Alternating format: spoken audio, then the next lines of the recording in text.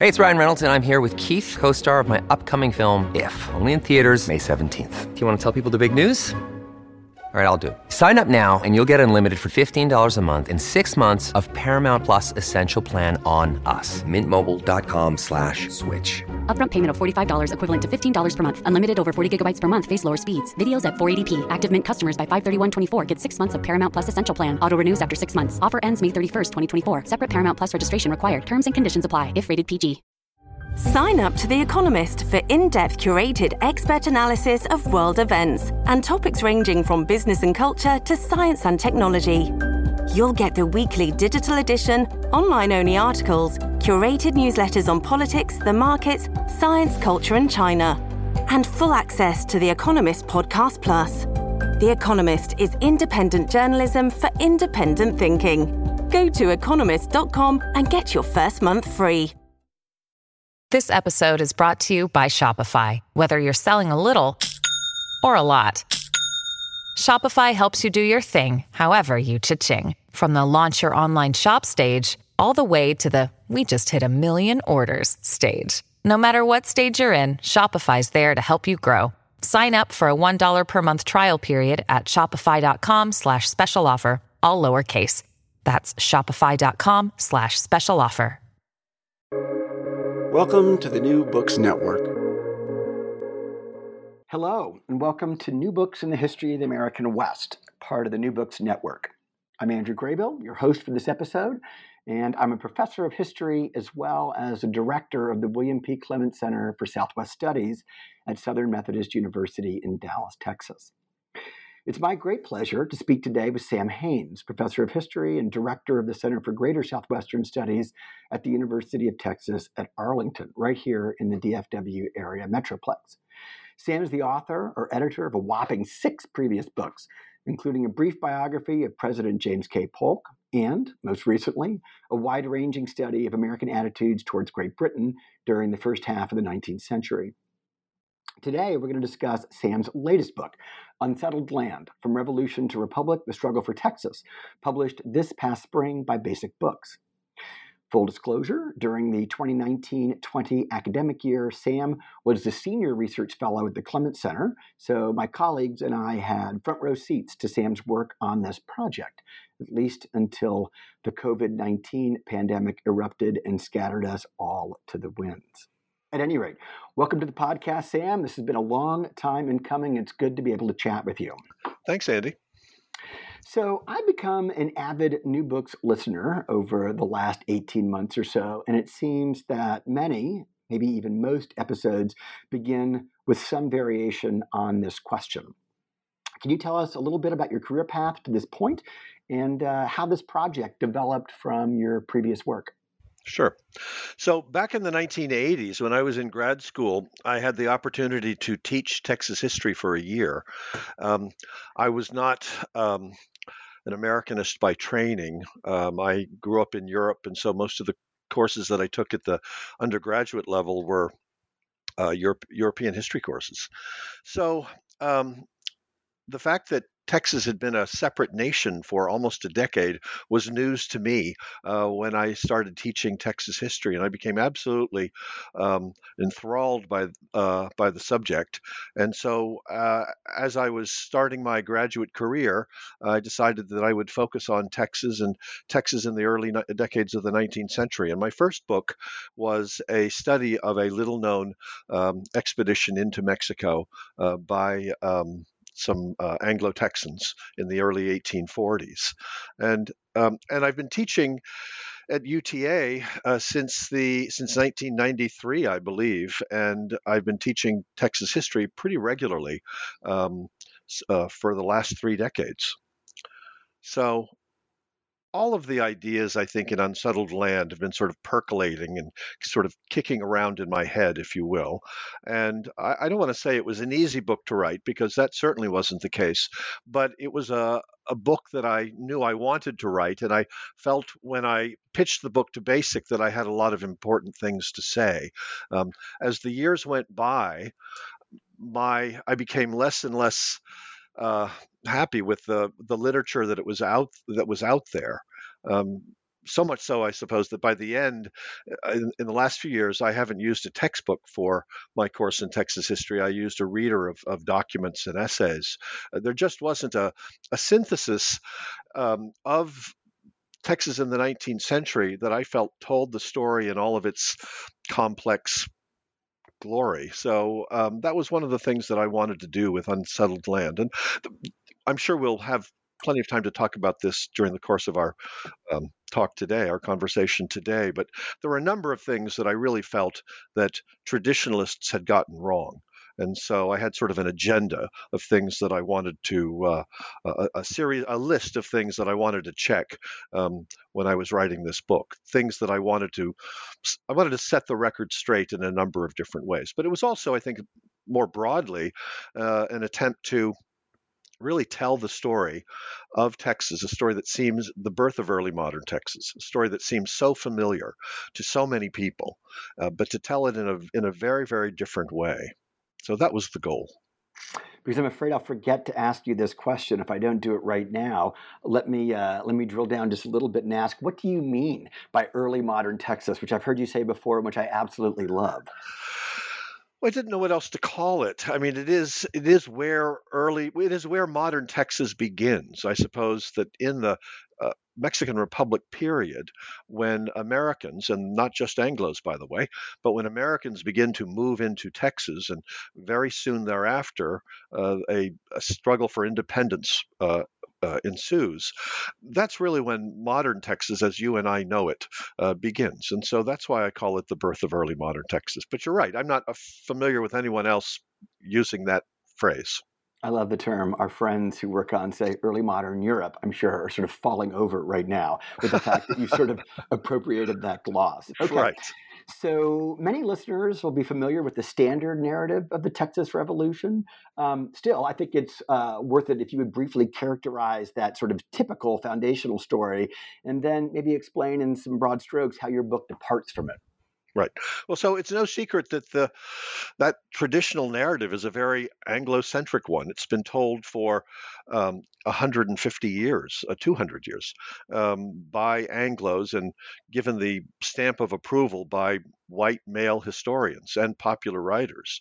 And it's a story which has been told really ad nauseum, the same stories over and over and over again, so much so that it's almost impossible to imagine the story unfolding any other way. It's a story which really does privilege white alpha males, and a very, very small number of white alpha males, by the way. There's a cast of characters that I'm sure you know: Sam Houston, William Barrett Travis, James Bowie, and so on. And they loom so large in that narrative that they crowd aside literally everybody and everything else.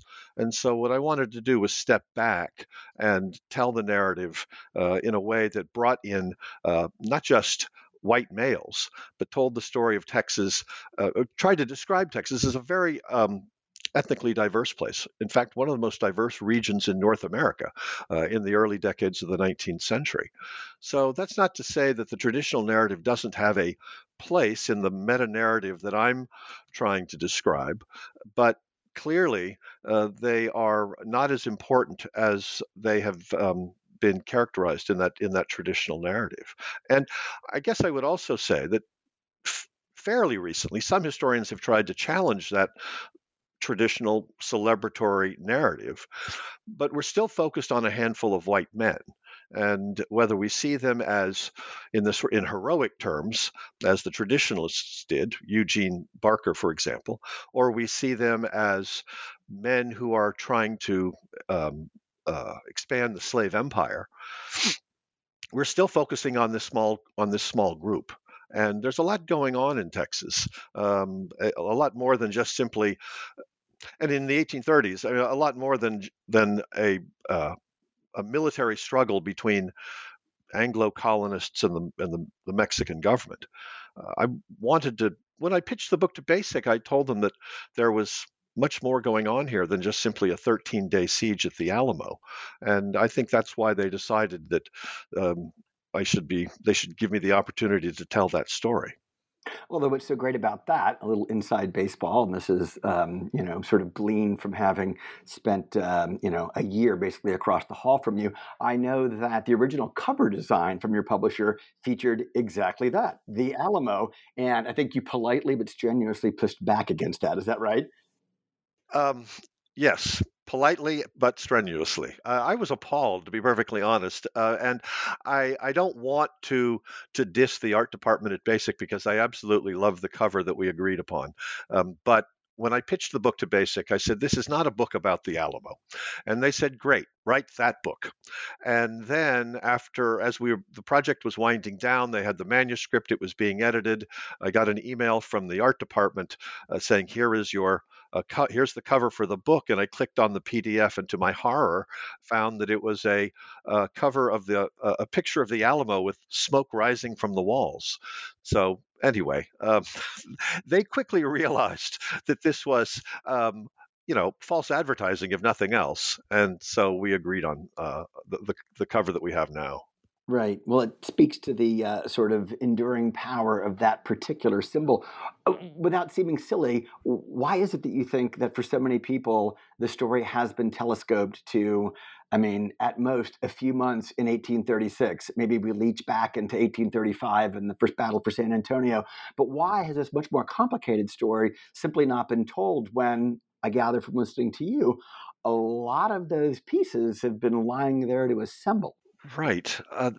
That's a great question. And I'm not even sure that I know the answer. Historians have been almost at a loss to find new things to say when they talk about the Alamo. And I think as a result, we've had these books which try to address whether Travis drew a line in the sand or whether Crockett surrendered. I mean, we seem to be mired in this minutia when in fact this is a fantastically complicated story with so many moving parts. And why we haven't looked at it that way, I honestly don't know. I think perhaps because the story has been told again so many times in the same way, and that even when we've tried to, and I think historians, serious historians, have known for quite some time that that Anglo-centric narrative was something that needed to be changed. Paul Lack, back in the 1990s, 1994, I think, wrote a terrific essay in the shadow of Eugene C. Barker, and he was bemoaning the fact that historians are still in Barker's shadow. They haven't really been able to move beyond that traditional narrative. And I think the answer some historians have come up with was to insert people of color at various points throughout that narrative. And that's fine up to a point, but what it doesn't do is change the structure of the narrative. That traditional triumphalist narrative remained exactly the same. It just had some token figures who had been added later. What I wanted to do in Unsettled Land was just to set aside that traditional narrative entirely and write the book as if I was writing the story of early modern Texas for the very first time. And I don't think anybody would argue that if we were writing that narrative for the first time in 2022, it wouldn't look like the narrative that took shape in the 20th century. And so that was the overarching goal of the book, to provide not just a revisionist treatment of these events, but to look at them through a much broader lens. In many ways, just a totally new lens.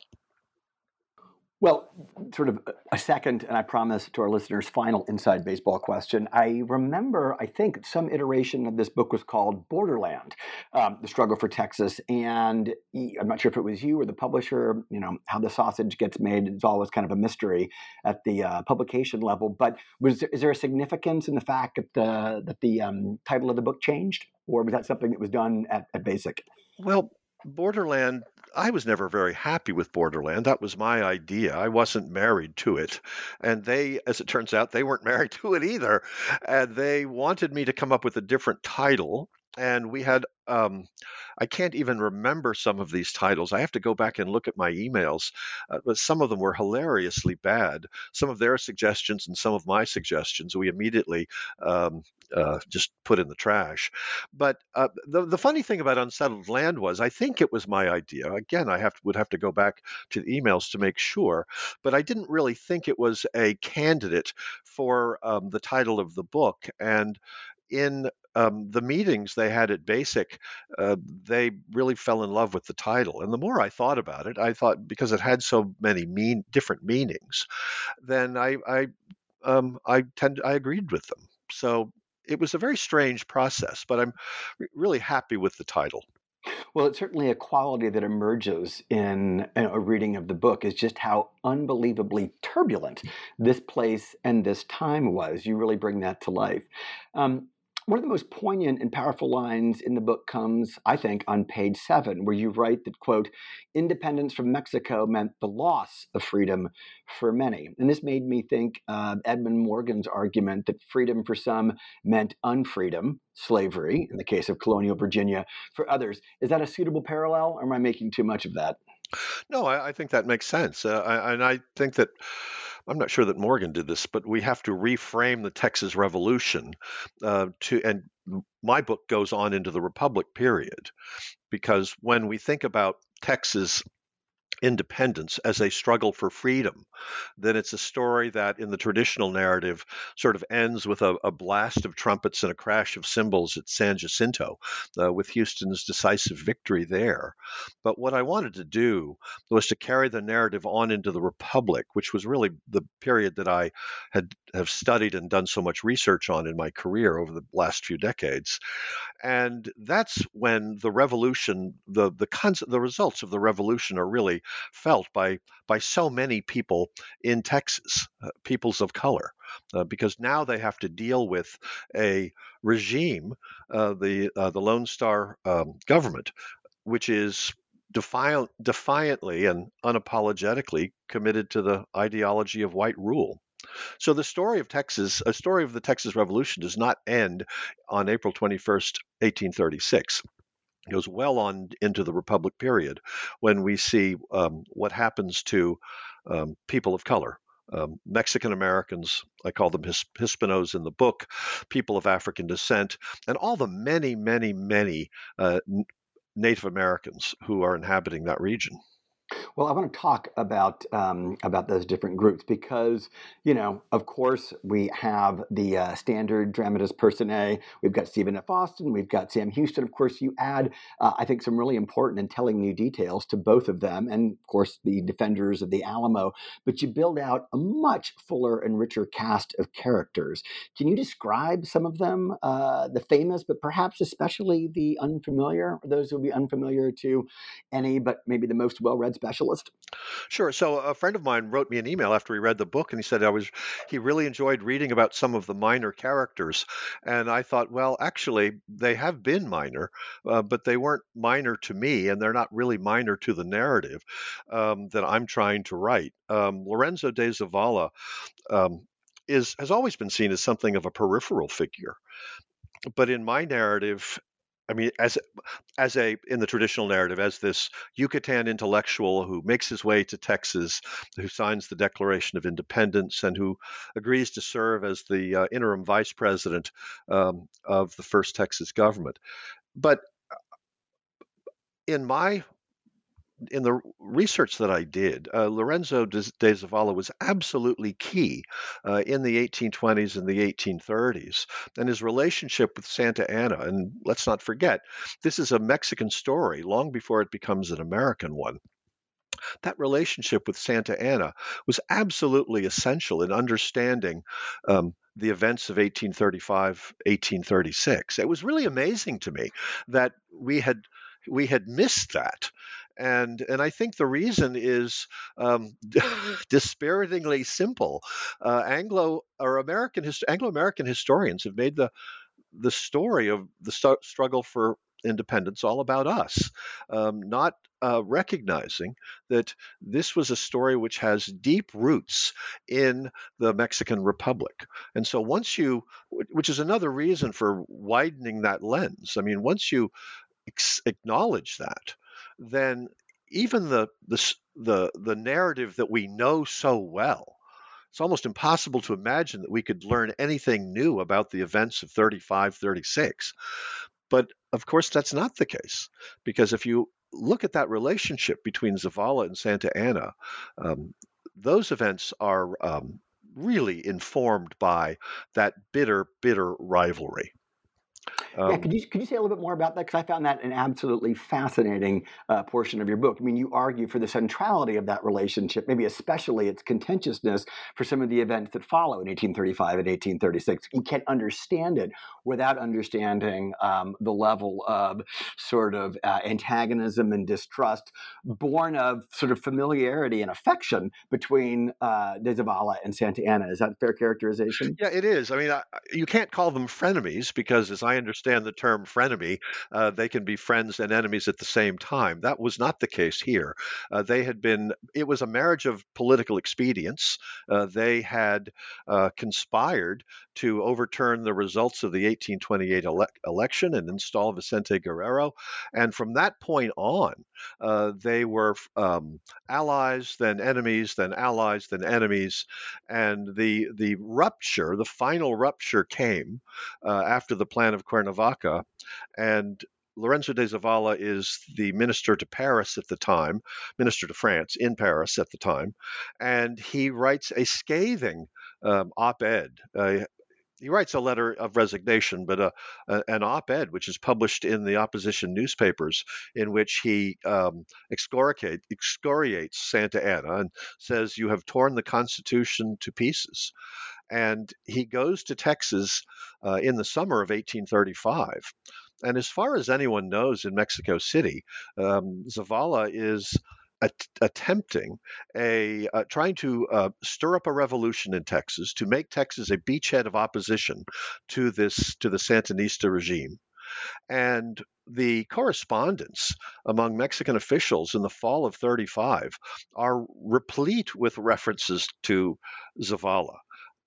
And that's an understatement. I mean, he is enemy number one. Santa Anna did not know who William Barrett Travis was, but he had a very long history with Lorenzo de Zavala. And so in the early months of this conflict, the focus is on Lorenzo de Zavala. And even when later it's quite clear that this will not be a revolution or a rebellion led by Mexican Federalists, but by Anglo-American settlers and American volunteers. Even when that becomes clear, Santa Anna is still fixated with bringing Lorenzo de Zavala back to Mexico in chains. So having grown up in Texas and taken Texas history in 7th grade, Santa Anna, of course, is, perhaps the arch villain of the story. Your portrait is somewhat more, it's certainly more fulsome, but I think it's also, could be said, somewhat more sympathetic. Is that a fair reading? Or, do you not want to go on record? No, I don't mind going on record. I think that the interesting thing about Santa Anna is he's sort of almost a cartoonish figure to Texas and American historians. And there's been very little pushback by Mexicanists. And I just see him as, for those people who are American historians listening, I really do think there's an analogy between Santa Anna and Andrew Jackson. I mean, both of these men are back country military leaders, and you can't, and also men who have been recognized for rescuing the nation from foreign threats. The British in the Battle of New Orleans, of course, in Andrew Jackson's case, and the Battle of Tampico in Santa Anna's case. And they're not intellectuals. They don't see policy in ideological terms. They see them in intensely personal terms.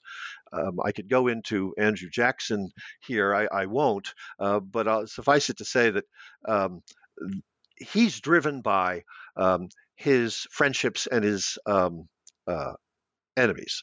And Santa Anna is exactly the same way. When Santa Anna seizes power in 1833, he personally drafts a list of names of men who he wants expelled from the country. Again and again, when he takes a personal interest in a particular policy, then he will act on it. But there's no ideological consistency there.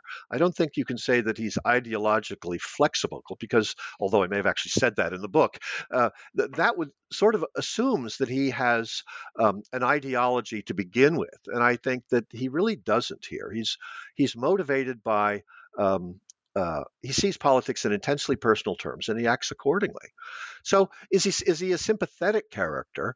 I would like to think that in the book he's a certainly a more complete character than this kind of cartoonish tyrant that he's been so often characterized as, the Napoleon of the West, a term which I have never seen used in Mexican newspapers or in Mexican correspondence. I'm not sure that there is any figure in the history of North America, certainly in the 19th century, who is more misunderstood than Santa Anna. Mm.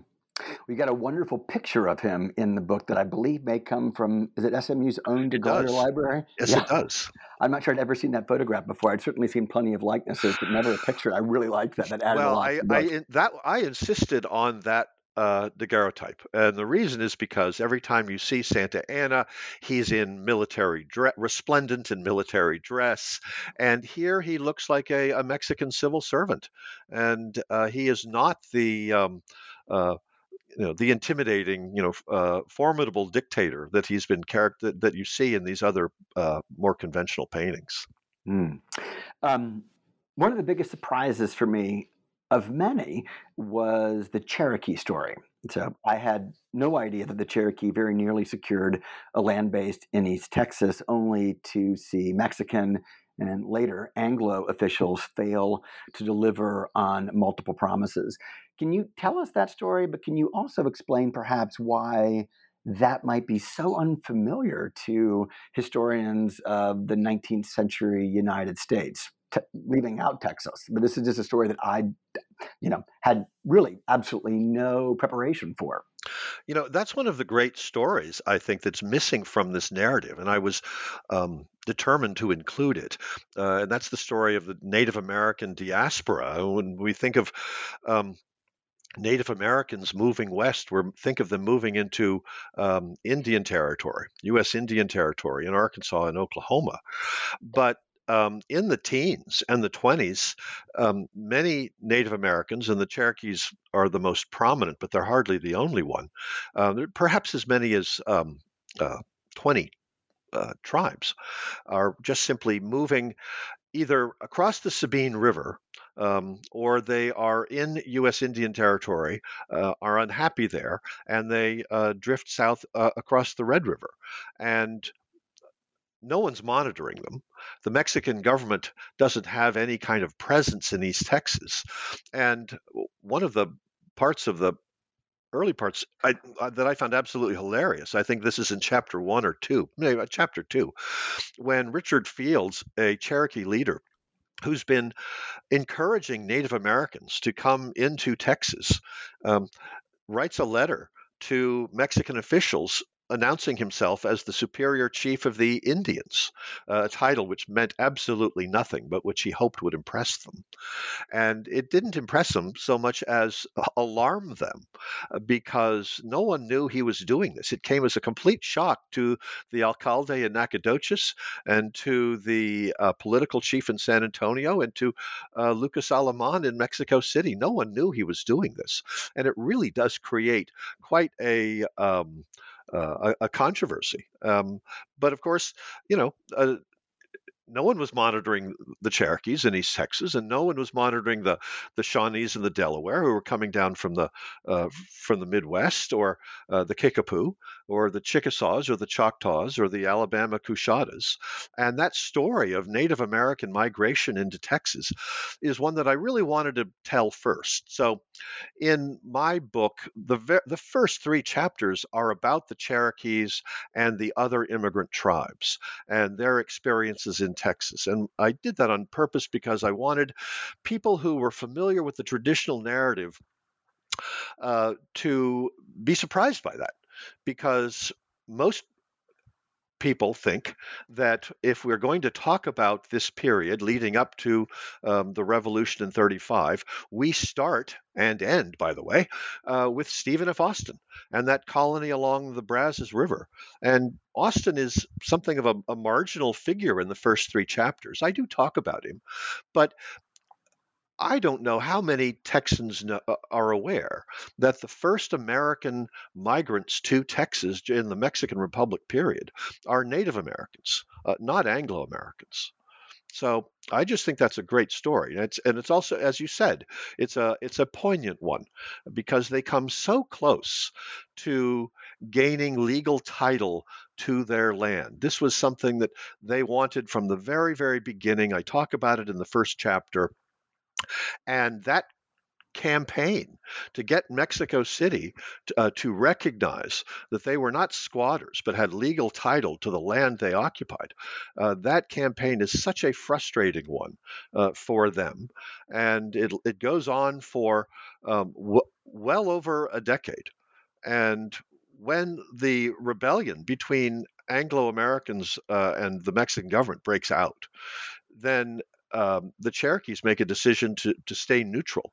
And that can only be understood in terms of their enormous frustration with the Mexican government. And that decision to remain neutral during the Texas Rebellion is really important in understanding how those events finally play out and work in the favor of Anglo-American settlers. They could have been a major military. They could have turned the tide of that campaign for the Mexican government. And instead, they stay in their forested enclaves in East Texas. And I found that absolutely fascinating, the way in which, by remaining on the sidelines, effectively, it proved to be an enormous assist to the Anglo rebels, effectively. Yeah, absolutely. Absolutely. You say anything about Chief Bolles, who I found a particularly fascinating character? Right. Well, I start the book talking about Richard Fields and Chief Bolles. And they are both Cherokee leaders, but they're very, very different men. Bolles is one of the early migrants. He is a Western Cherokee who moves west in 1811, and Richard Fields follows in, I think, 1817, and they both wind up in Texas. And they're very, very different men. Bolles is a traditionalist. He was true to the old ways. And Richard Fields had been Americanized, and he had speculated in land back in Tennessee, and he owned slaves in Tennessee. And in many ways, he was an impresario wannabe. He's not successful. He doesn't get the go-ahead from the Mexican government, but he's perfectly happy petitioning the Mexican government for land because he understands the value of legal title. Bolles perhaps less so, but eventually he comes to realize that the Cherokees are not going to be secure in their homeland, in the piney woods between the Angelina and Neches River, unless they get some written statement from the Mexican government saying that they are allowed to be there. So ultimately, I think Bolles becomes convinced. I don't know that he was at first, but ultimately becomes convinced that Richard Fields, who is now dead, that he was right all along, and so he pursues that idea of that idea of legal title, where he and the Mexican officials who want to help the Cherokees are at odds. Is that Mexicans like Mier y Terán, who was really one of the steadfast defenders of the Cherokees. Mier y Terán wanted to give individual Cherokee families small 200-acre plots. He wanted to turn them into yeoman farmers. And this was really antithetical to Cherokee culture. It wasn't something that Bowles understood.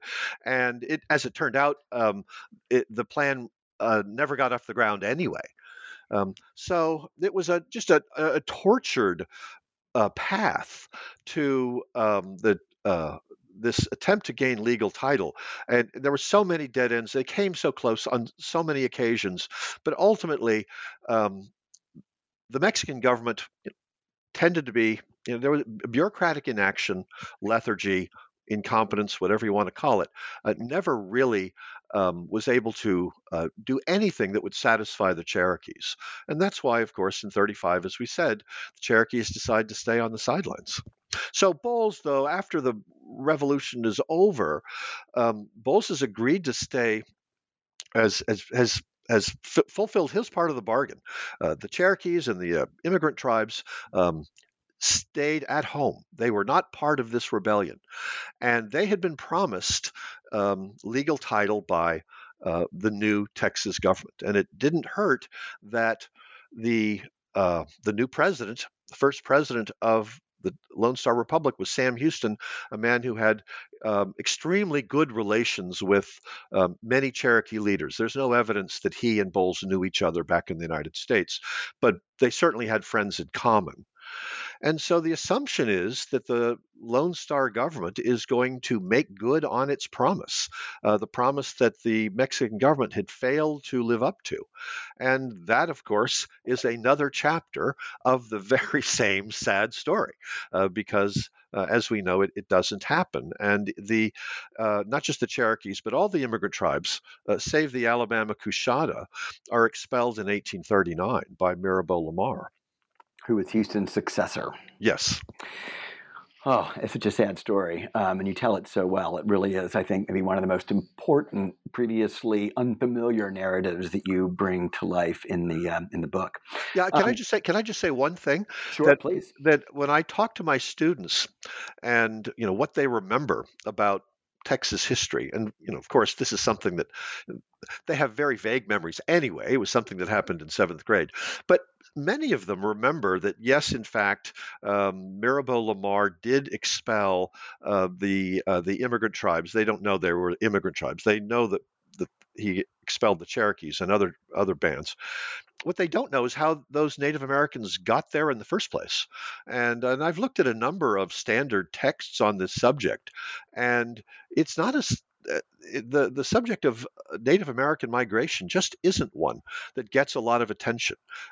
When the expulsion of Native Americans takes place in 1839, then suddenly they become the focus of attention. But how Native Americans got there in the first place, in the teens and the 20s, and still into the 30s, Choctaws and Chickasaws were coming. That story remains to be told. I tried to tell it in Unsettled Land, but it wasn't my sole focus. I had too many other things going on. There are other parts of the book stories in the book that I wanted to tell. But I would say, if there are any enterprising graduate students out there, that one of the great not understudied, but ignored periods or subjects in early 19th century Texas history is the study of Native American migration into Texas. We just don't know enough about it. Your brain needs support, and new Ollie Brainy Chews are a delightful way to take care of your cognitive health. Made with scientifically backed ingredients like Thai ginger, L-theanine, and caffeine, Brainy Chews support healthy brain function and help you find your focus, stay chill, or get energized. Be kind to your mind and get these nootropic chews at ollie.com. That's OLLY.com. These statements have not been evaluated by the Food and Drug Administration. This product is not intended to diagnose, treat, cure, or prevent any disease. This episode is brought to you by La Quinta by Wyndham. Your work can take you all over the place, like Texas. You've never been, but it's going to be great because you're staying at La Quinta by Wyndham. Their free Bright Side breakfast will give you energy for the day ahead. And after, you can unwind using their free high-speed Wi-Fi. Tonight, La Quinta. Tomorrow, you shine. Book your stay today at LQ.com.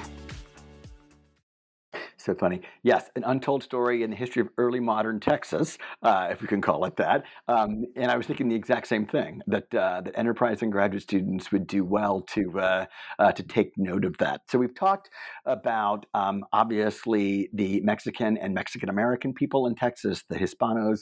We've talked about Anglos. We've talked about various indigenous groups that were here prior to the Revolution. One group we haven't talked much about at all, really, are African Americans. The importance of slavery in bringing on the Texas Revolution has been a subject of pretty increased debate in recent years. What does Unsettled Land have to say about this question, which of course got so much attention in last year's book, Forget the Alamo? Right. Well, I take a somewhat different view. But of course, there's always the caveat that when we're talking about white Americans from the lower South, slavery is always part of their thinking and their motivation, even if it's not part of the conversation. So it's always there. Is it responsible for the rupture in the fall of 1835? I think it's important to understand that Anglo-Americans had been trying to take this land from Mexico for quite a while. The United States government had become increasingly obnoxious in its attempts to acquire part or all of Texas. There is a very long filibuster tradition of men from the lower South going into Texas and trying to, and not just men from the lower South, going into Texas and trying to seize it for their own personal ambitions. And this is long before cotton prices have taken off in the United States. So I do see it as sort of as a land grab. I talk about the Fredonian Rebellion in 1826 and 1827, and that event, that conflict, is really over land. The revolts of 1832 are primarily, and I'm simplifying here, but primarily over disputes over customs houses and tariff legislation. And I would say that in 1835, the rupture is occasioned by the sudden introduction of a large number of Mexican troops who arrive in the summer of 1835, and who are looking, by the way, just to go back to our conversation earlier, Lorenzo de Zavala and others. And that is what precipitates the crisis in 1835. Now, once that crisis occurs, then slavery becomes very, very important. And although the Declaration of Independence Texas Declaration does not mention slavery, the Constitution, which is written at exactly the same time, in March of 1836, has a lot to say about slavery. And of course, slavery becomes absolutely essential to understanding the annexation of Texas a decade later. But I think, rebellions on the whole tend to be rather ad hoc affairs. And the men who participate in them don't necessarily have a broader agenda. It would sort of like saying that the urban poor in Paris stormed the Bastille because they envision a Thermidorian republic. I don't think that they do, and I'm not sure that we can say that of Anglo colonists in 1835. So. Is it a cause? It's certainly there. It's certainly important to understand. But if you're looking for an overarching framework to understand why that rebellion occurs, I'm not sure that slavery and only slavery is all that satisfying. I think you have to go and understand that filibustering subculture. Robert May has a brilliant book. It was published in the 1990s, Manifest Destiny's Underworld. And he talks about Texas and, of course, all the many, many, many other extra-legal attempts to seize land from Spain, from Mexico, and even from British-held Canada. This was part of American. This was something that thousands and thousands of Anglo-American men did, and I think it predates slavery becoming the third rail of American politics. Well, given the extent of anti-Black prejudice in Texas, what are we to make of the experience of for me, is maybe the most fascinating character in the book, William Goyens, who's a free man of color who worked as a blacksmith, but also dabbled in diplomacy. How do we understand him? Goins is a fascinating character. He doesn't have any written correspondence, um, but he's referred to by many people in their letters. And it turns out, luckily for the historian, he is an extraordinarily litigious individual, and he is suing people left and right, both in the Mexican period and even in the Lone Star Republic. And so you can learn a lot about him by studying his legal travails. And it is a great story. And again, so many of these stories, when they involve people of color, are poignant, like the Cherokees. But is a story of a man who had some real authority in the Mexican period. Nacogdoches was a sort of I don't want to call it a new town, but it had been depopulated during the War of Independence. And so it was just beginning again in the early 1820s. And he was this remarkably enterprising individual. He starts off as a blacksmith, but he quickly diversifies. He's unquestionably the most diversified businessman in Nacogdoches in the late 20s, early 30s. He has a shipping business, a carting business, shipping pelts and furs from Nacogdoches to Natchitoches in Louisiana. He eventually will buy a grist mill. He's a sawmill by the 1830s. He bought land in town, and for a while he was an innkeeper. By the early 1830s, he's moved outside of town and built a two-story home for himself and his wife, which was known to the locals as Goyens Hill. And of course, after the rebellion is over, then these racial boundaries that had existed in the Republic period snap taut, and that, of course, is a problem for all free blacks, and certainly for William Goyens. Now, William Goyens is able to survive and even thrive in the Republic period. But I'm not sure that the same can be said for other free blacks. But the reason he is able to do so is because he was from North Carolina originally. He knew the Cherokee language. There's some evidence that he actually fought in the Cherokee Regiment, the Battle of Horseshoe Bend. And he turns out to be this very skilled negotiator. He is the link for Mexican authorities and later for Anglo authorities between the authorities in Nacogdoches and the Cherokee community to the north.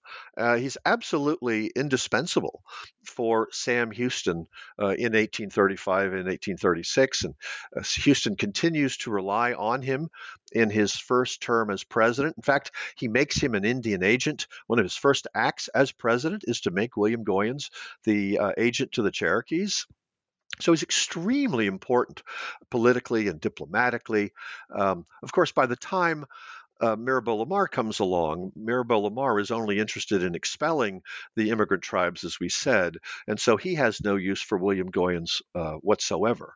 But he still is able to buy land at rock bottom prices in Nacogdoches when the economy crashes in the late 30s, and so it's a remarkable story of survival, but nonetheless. It was difficult for Goyens, as it was for all free blacks, because the Texas government passes a law in 1840, a very draconian one, insisting on the expulsion of all free blacks from the country. And those who can stay are those who have powerful friends and who can sponsor a special bill on their behalf. And Sam Houston, Thomas Jefferson Rusk, and other movers and shakers in Nacogdoches are happy to do that. So there is a special bill, and he will stay in Nacogdoches. To be perfectly honest, the bill was unenforceable anyway. Texas just simply didn't have the resources to expel free blacks, although it may have wanted to. But it's just another example of how William Goyens' world changed after 1836. He was very skillful in navigating this new world, this harsh new world, but it was a a difficult world nonetheless for him and for all other free blacks living in Texas. You said something very poignant in that answer about, and very vivid as well, about how after the revolution, these sort of racial lines, they snapped taut. That's what you said. Help me understand. I mean, there may be an easy answer to this, but I'd be curious to hear your thoughts on why it is that there is such a before and after quality. Is it simply a matter of white supremacy? What explains the fact that there is this kind of liminal quality, room for a variety of different groups to maneuver, and that basically, as soon as the revolution is complete, although as you say, in some ways it's really not complete in 1836, but that when the fighting's over, there is this rush in some ways to divide folks along racial lines. Help me understand that. Yeah, sure. Well, I don't think anyone would say that Mexico was a colorblind society, and I'm certainly not saying that. But it was a mixed race society, and Native Americans, free blacks, had far more agency in the Mexican Republic than they did after the rebellion was over. And although free blacks, Native Americans, Hispanos, I really avoid the use of the term Tejano because it's not clear enough. But these people of color who had enjoyed a great deal of agency in the Mexican era are now suddenly under threat in different ways. Obviously, as we've already talked about, the expulsion of the Cherokees, the draconian laws passed affecting free blacks, but even for Hispanos, some of whom had supported the rebellion, not all. I want to make that clear. I think we've really sort of exaggerated the role that Hispanos played during the rebellion.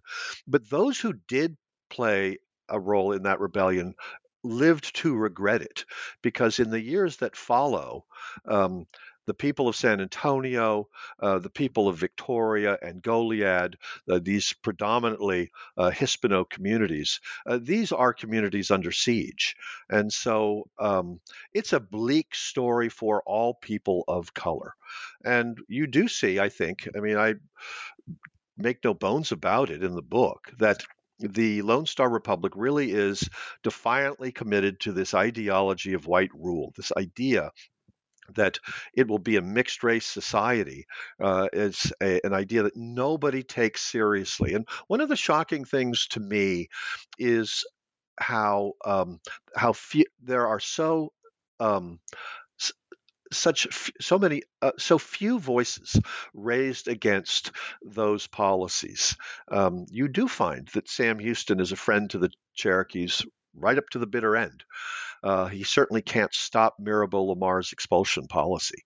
And you do find that Houston, too, is a friend to Hispanos in San Antonio, has very close friends, connections with the Seguins and others. But to say that he's an outlier, I think, would really be an understatement. You just don't find anyone else who's willing to stand up and speak out for people of color after 1836. So, Sam, the era of the Republic of Texas, which is confusing in its own right, often gets squeezed between the Texas Revolution on the one hand and then the U.S.-Mexico War on the other. Can you give me your take on the Lone Star Republic? Sure. That was one of the things that I really wanted to talk about. I started my career, as you said in the intro, working on the Texas Republic, and it is so often ignored. Historians of Texas have been fixated with the Texas Revolution, and you're right. Of course, the U.S.-Mexico War has gotten a great deal of attention recently. Some really terrific work has been done on it.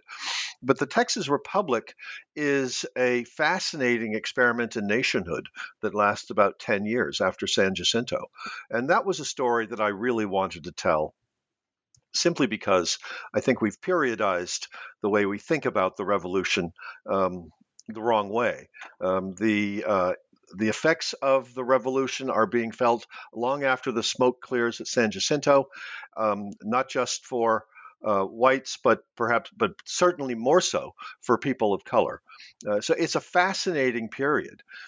Fascinating because I think, on one hand, this is a nation which sets about to establish a white man's utopia. The Texas Constitution is a extraordinarily radical, in many ways progressive document. There's a land giveaway for everyone who is living in Texas at the time of the rebellion. There are references to debtor relief, references to monopolies, prohibiting them, references to an education policy for all citizens of the Republic. All of these things, I mean, it's just absolutely remarkable. They in the Jacksonian age is certainly a period which we think of when we think about the rise of universal white male suffrage. The founders of the Texas Republic were ready and willing to go much, much farther than that in creating a republic for white men. So it's a very democratic document in many ways, but at the same time, of course, just as in the United States, the benefits that accrue to white men came at the expense of people of color. The land giveaway program, 4,600 acres to everyone living in Texas in 1836, that land, of course, would come at the expense of Native Americans, and much of that land would be put into into agriculture, and especially for into cotton, which would require the expansion of the slave power in Texas. So it's a remarkable period, and it needs to be seen in conjunction with the Texas Revolution. I just don't think that you can separate the two. So to end the Texas Revolution at San Jacinto, I think is a very, very big mistake, and that was something that I wanted to correct in the historiography. So explain to me why you think people who write about that period, particularly folks who are interested in the Texas Revolution, why do you think it is that they basically end, as you said, with the smoke clearing at San Jacinto and spend so little time on what I've always thought of as the much maligned Republic of Texas, maligned in some ways because it's failed and because it doesn't ultimately succeed, maligned rightfully perhaps because of some really lamentable attributes, but you make a case for its significance, and I'm wondering why it is that so many historians have sort of failed to pay attention to that or take it seriously, or is that an unfair reading? Well, perhaps because it is a failed state, and it seems to go against the grain of the sort of traditional Texas exceptionalism, and it's definitely an anomaly. But I like to think of the Texas Republic as this experiment in not just an experiment in nationhood, but sort of Jacksonian America on steroids. I think I say in the book that it exhibits all the unbridled impulses of the Jacksonian id. And I think that's absolutely true. As we said earlier in the interview, Houston is an outlier as a spokesman, as an advocate for Native Americans, as an advocate for Mexican Texans.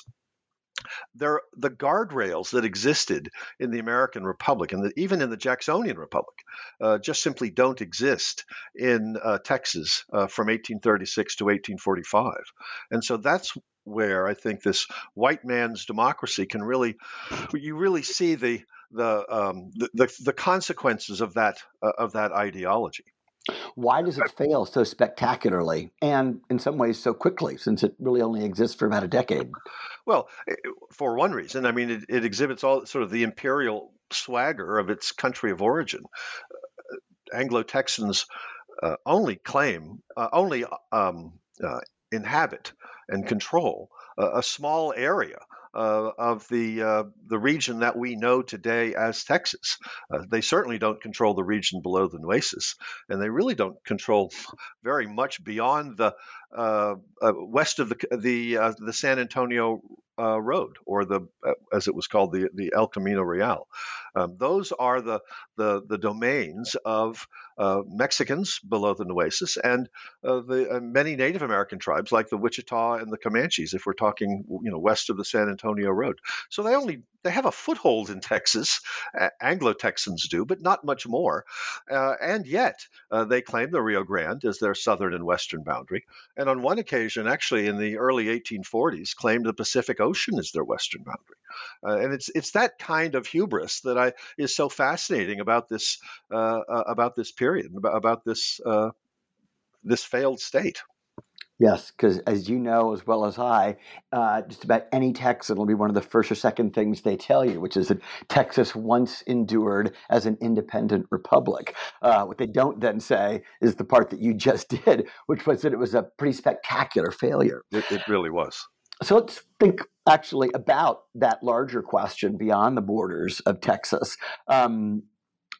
I do think that obviously Texans and historians of Texas in particular are surely going to read your book. Many already have, and you've gotten some lovely early reviews. But let me ask you, how would you pitch your book in terms of its importance to somebody teaching a class on the 19th century United States more broadly? How do you think this would fit in maybe sort of a general historiographical survey of the long 19th century? Why this book?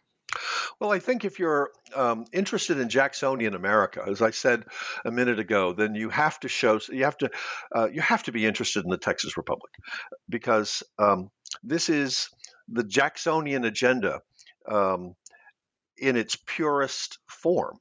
Again, there are no guardrails in the Texas Republic. You do not have an anti-slavery lobby in Congress. You do not have the Supreme Court speaking up for Native Americans. Anglo-Americans in Texas can do pretty much what they want. And what they want is a white man's republic. And that's what they get for 9.5 years. It's a spectacular failure, but it wasn't for want of trying. So I think that the ideology of white rule is so strong in the Texas Republic, and you see it in its in its purest and most naked form in that 10-year period. So, as a as a lesson in Jacksonian democracy, I think it serves pretty well. Mm. Something that maybe is a little bit more abstract, but that I want to address anyway. I've told you on a couple of occasions how much I enjoyed the reading experience of your book, that it's just so phenomenally well written. It's well paced. You've got some really wonderful anecdotes. You take some stories that are familiar and you make them strange. I'm quoting David Weber here in a different context. You take some stories that are strange and make them familiar. And it's just a really wonderful kind of propulsive read. I've read most of your work, all of which I think is fluid and engaging, but there is something pretty special about this. And I'm just wondering, did you approach the writing of this book a little bit differently? Why does it sing sort of so specially? Well, this was a book that I wrote for Basic Books. It's a trade press, and I really wanted to write for a general audience. All my books in the past had been for academics or for college students, and so I wanted to write, and I started my career as a journalist for a couple of years when I got out of college, and then that career ended and I moved into academia. But I thought, actually, to be perfectly honest, I thought it would be very easy to go back to, and it wasn't. If you've been trained as a historian for 3 decades, writing as a historian for 3 decades, you've never met a semicolon that you didn't like. And I, found that it was really hard to move to a different kind of writing style: short, pithy sentences, short, compact chapters. That was the kind of thing that I was shooting for, and it was a lot of fun to do, I have to say, but it wasn't as easy a process as I thought. Maybe I had just sort of forgotten how to be a journalist after all these years. But there are some historians, Amy Greenberg for one, who has written some terrific books in her career. And when she wrote A Wicked War on the U.S.-Mexico War, she was writing it for a general audience. And I kind of used that as a guide because I remember reading A Wicked War, and I was so familiar with her earlier work on Manifest Destiny and Manhood, and it was just hard to imagine it was the same person writing. And I told her this, and we talked about just changing the writing style and how difficult it was. But I admire her for the way she was able to do it. So she was sort of my model, and it was a terrific experience, I must say. And I think more historians need to do it. I mean, we write for each other, and we don't write for the general public. And I just sort of kept thinking about a book that maybe my members of my family who are not academics might actually enjoy reading. And I think that was partial. Hopefully, that was successful.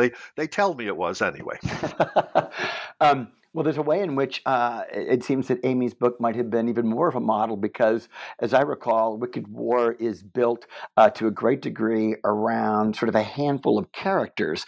And I remember in first talking to you some years ago about this book, that is kind of how you conceived of this story, that you were going to populate it with some people who were well known. Of course, Stephen F. Austin has, a presence. Certainly Sam Houston does. But then folks like those, some of whom we've talked about, William Goyens or Lorenzo Zavala, or frankly, for you to tell not so much about Sam Maverick, although he matters in your story, but as much about his wife, Mary. Did you come to this book in some ways thinking that you were going to organize it around people as a particular way to propel the narrative? I did. There were certain people I thought who had been ignored. A historian, a friend of mine who read the book and talked to me about it a couple of months ago, said that he really liked the way I brought in insignificant characters. And I remember thinking, and I can't remember if I told him this or not, well, they weren't all that insignificant to me. Some of these people are, I think, just simply ignored, and they need to be brought to the foreground. I mean, Lorenzo de Zavala is a classic example. You simply cannot understand the Texas Revolution without looking at Lorenzo de Zavala. I would also argue that William Wharton, this planter along the Brazos, who is extremely important in the summer of 1835, you probably don't have a rebellion without him. He's the Sam Adams of the Texas Revolution, and he's been ignored. Some of the other characters, though, are admittedly minor, but they were chosen for a reason. Thomas Jefferson Greene is someone who I see as emblematic of this adventurer class, the kind of man who was on the make, who was out for the main chance, and would do anything he could to draw attention to himself. And he's a thorn in the side of the Houston administration and really so many people during his time in Texas. But it was men like Thomas Jefferson Greene who made Texas such a chaotic place during the rebellion and during the Republic period. As far as the Mavericks were concerned, Sam Maverick was interesting as a land speculator, and I wanted to spend time talking about land speculation. But I guess I was more interested and drawn to his wife, Mary Maverick, and that was simply because her diaries and letters are such a poignant reflection of just the travails that all women, not just Anglo-American women, that all women faced on the West Texas frontier. But they are illuminating. And what I liked about Mary Maverick was the fact that she has a diary which has been published, but it was also sort of cleaned up quite a bit by family members who published it many years ago. Her diary I discovered when I was working in the Briscoe Library, Briscoe Center at UT Austin, contained many passages, particularly to her relationship with the enslaved people in her household, which really paint her in a much less flattering light. And that appealed to me as well. I mean, I think that we have a tendency when we write about historical figures to sort of ignore the warts, and I think a warts and all approach is preferable. So she is in many ways a sympathetic character, but that doesn't mean that there is a side to her that is certain that is less sympathetic, and I wanted to bring that out as well. She has very snarky things to say about a lot of the people in San Antonio, and it made her, I think, a more human figure. Yes, indeed. She really stands out in that regard because didn't she and her husband they lost some sort of surprising number of children, didn't Four they? children to disease. Yeah. 3 of them in a very, very short span of time. I can't remember exactly. The 4th one dies somewhat later, but within 3 years, 3 of those children have died. Cholera, I think, takes one. I think cholera takes 2 of them. I can't remember the third. But it is living on the Anglo-American frontier for Mary Maverick is a very, very difficult experience. She's one of, if not the first Anglo-American women to live in San Antonio, and she will die at the turn of the century when San Antonio is a metropolitan area. So it's quite an extraordinary life. Yeah. Those characters really do stand out, both from the familiar to the less familiar. Okay, so my last question for you may seem a little bit unfair, considering the extraordinary work that obviously went into this book, but still, I'm going to ask you what comes next. So, do you have the next project, big or small, mapped out, even at the fuzziest level? Sure. Well, even before I worked on this book, a project that I had to set aside was a project on the Daughters of the Republic of Texas, and just the way in which they had sort of crafted this early narrative of the Texas Revolution, and I became interested in the sort of just the gendered ways in which memory is constructed. The DRT, the ladies of the DRT, have a very, very different view of the Texas Revolution than, say, the men who are crafting that narrative in the 1930s, 40s, and 50s. That is when it becomes a much more hyper-masculinized narrative. But the DRT is really interested in creating a narrative that will appeal to and inspire young people and future generations. So they're not interested in the white alpha males like Davy Crockett and James Bowie. They're interested in the people who seem to be inspirational. So they talked a lot about William Barrett Travis because of his letters from the Alamo. They talked a lot about Mirabeau Lamar in the sense that he was dubbed by DRT members the father of Texas education. Of course, he should be known for something else, the expulsion of Native peoples in 1839. They talked about Ben Milam, who had called upon Anglo-Texans to join with him in the first Battle of San Antonio in December. Those were the people they were really interested in. And Davy Crockett, James Bowie, those alpha males that are so much a part of the story, those are crafted by men in subsequent generations.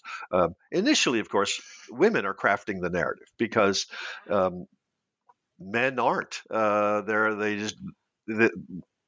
Historical commemoration was left exclusively to women, and that's why the Alamo began to take on this sacred character, thanks to women like Adina de Zavala and Clara Driscoll. So the narrative is still a triumphalist one. It's still a celebratory narrative. When men get in on the act and they see the tourist dollars that can be generated by historical commemoration. So both groups, first women, then men, propagate this traditionalist, triumphalist narrative. But if you look closely, you see that they have very, very different priorities. And that's what appealed to me. So the project that I set aside was a project on the DRT. and the rivalry between Clara Driscoll and Adina de Zavala. And I wanted to take that story into sort of the mid 20th century, when that narrative becomes a much more hyper-masculinized one.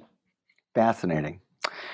Well, Sam, thanks so much for the conversation. The book, again, is Unsettled Land, From Revolution to Republic, The Struggle for Texas, published early in 2022 by Basic Books.